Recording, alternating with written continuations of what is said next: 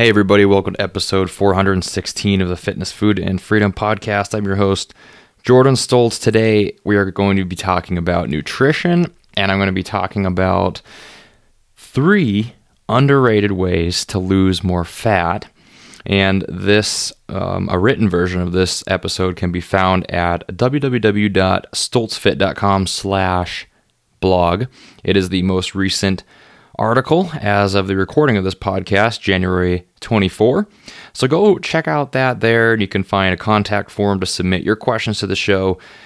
Any requests to work with me can be done there as well, and you can find past episodes and past blog articles also. So good place to go as a hub for this podcast. Thank you for joining me for another one. We're going to get started today, and I'll give you 3 ways to accelerate turbo boost your fat loss this year.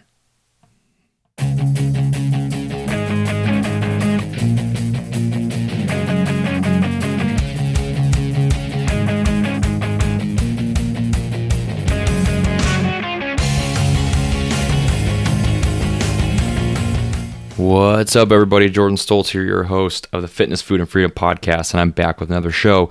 Today, we're going to talk about losing fat, because we are 3-4 weeks already into 2022. So I know a lot of you guys probably set New Year's resolutions, set some kind of goal for yourself here at the start of the year, because that's what we do, right? We set goals January 1 and sometimes stick to them, sometimes don't. But we do have the goals to push towards, and hopefully today I'm going to give you some things that make doing that quite a bit easier on you, because it can be pretty difficult. We all run into hiccups, and like I've talked about before, it's really easy to make a really exciting and motivating plan when you're feeling good and motivated, but sticking to that in the hard times or when your priorities change or something comes up is another story. So the things I'm going to talk about today will hopefully help you get to your goal, lose more fat, and actually kind of counteract some of the things that can sometimes happen while you're dieting. So I'm going to dive right into it, because why not? The first one I'm going to talk about is not really a diet-related tip, but it's something that I stumbled upon actually in my days where I was more of a fan of intermittent fasting and experimenting with longer fasts especially. Sometimes I'll implement like intermittent fasting in a shorter term manner, like 12 to 16 hour fasts, right? Just overnight, maybe to lunch on certain days, especially if I'm going to have a lot of food later that day. But at this time period of my fitness and dieting, I was experimenting with full like 20 to 24 hour fasts, and taking 1 or 2 days a week, having a longer fast and having higher calories the rest of the days. During that time of experimenting with that, I found hunger fluctuated a lot. Some fasting days would be really easy, wouldn't even care or notice that I was going without food. Some days it'd be a drag. Some days I fell off and just had to eat by mid-afternoon. Some days, just felt really, really bad, and some days felt really, really good. So that fluctuation I found came depending on a lot of things. Training, sleep are 2 of them, but one of them, which was kind of underrated in my opinion, was how busy I was. On the days where I sat around, weekends, had more food around, and just didn't have as much on my plate, those days were a lot harder to deal with restriction of food.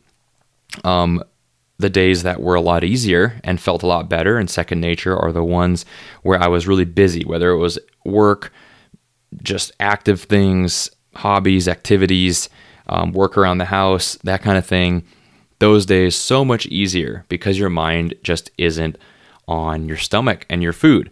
Now, I don't necessarily recommend that long of fasting anymore, but the lessons still stand, right? Which is that the more busy you are, the less you're going to think about how hungry you are. And if you're dieting, you're probably going to be hungry. So staying busy is very, very helpful. I find that even if you end a meal and you're not completely full and satisfied and you're kind of thinking about it, just going for a short walk or having something on your list that you have to check off and finish will make a big difference. And you can kind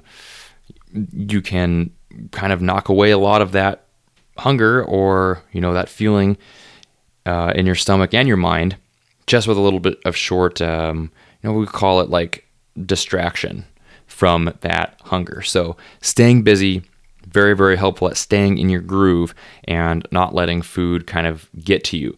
My personal strategy that I like isn't really fasting, but eat smaller meals throughout the day and keep calories like 500 calories a meal or so, which is on the lower end for me. And then dinner time, when I am sitting around more and less busy, consume more calories at that time. So kind of go with the busyness. And if you're busy, it's a good time to take advantage of not eating as much and making it easier on yourself later.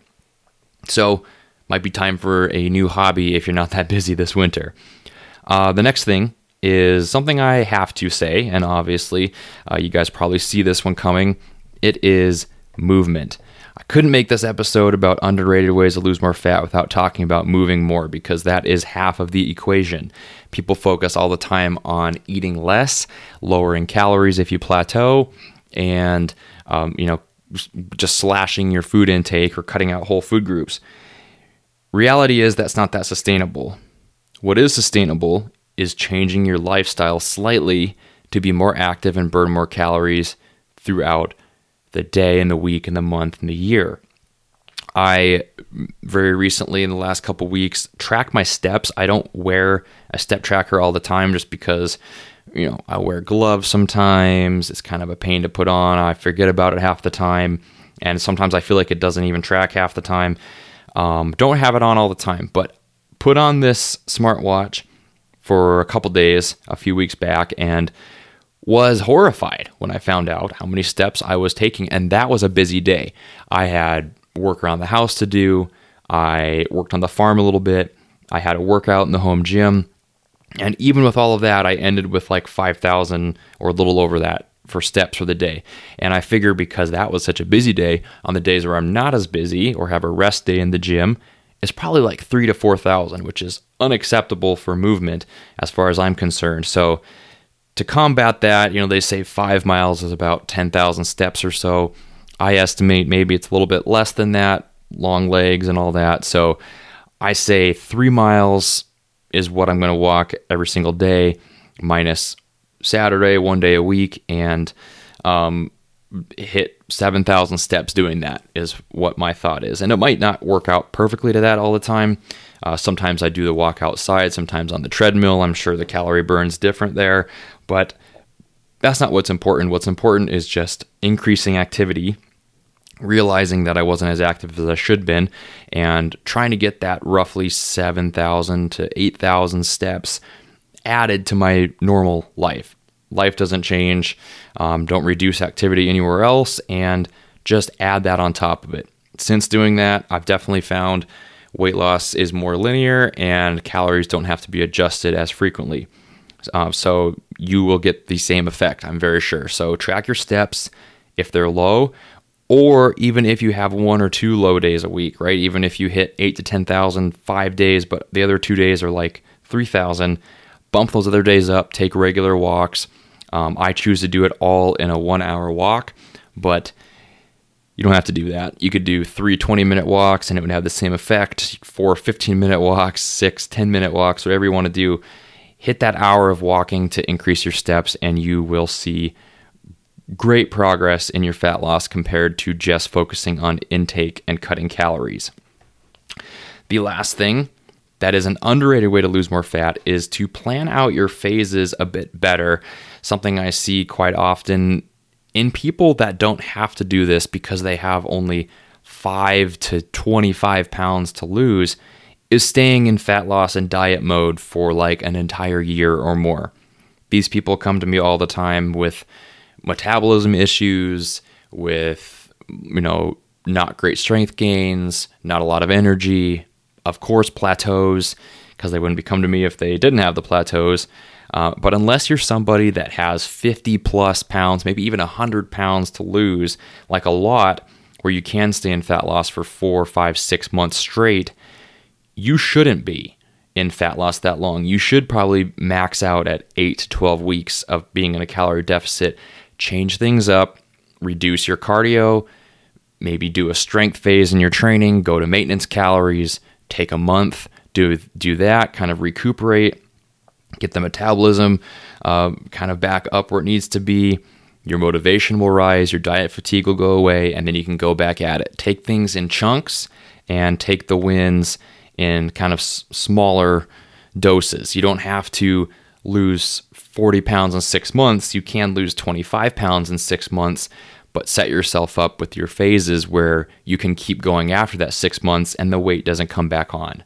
I would rather have you have a proper long-term plan than be someone who's kind of off and on or just runs himself into the ground. So plan accordingly with your phases and training as well.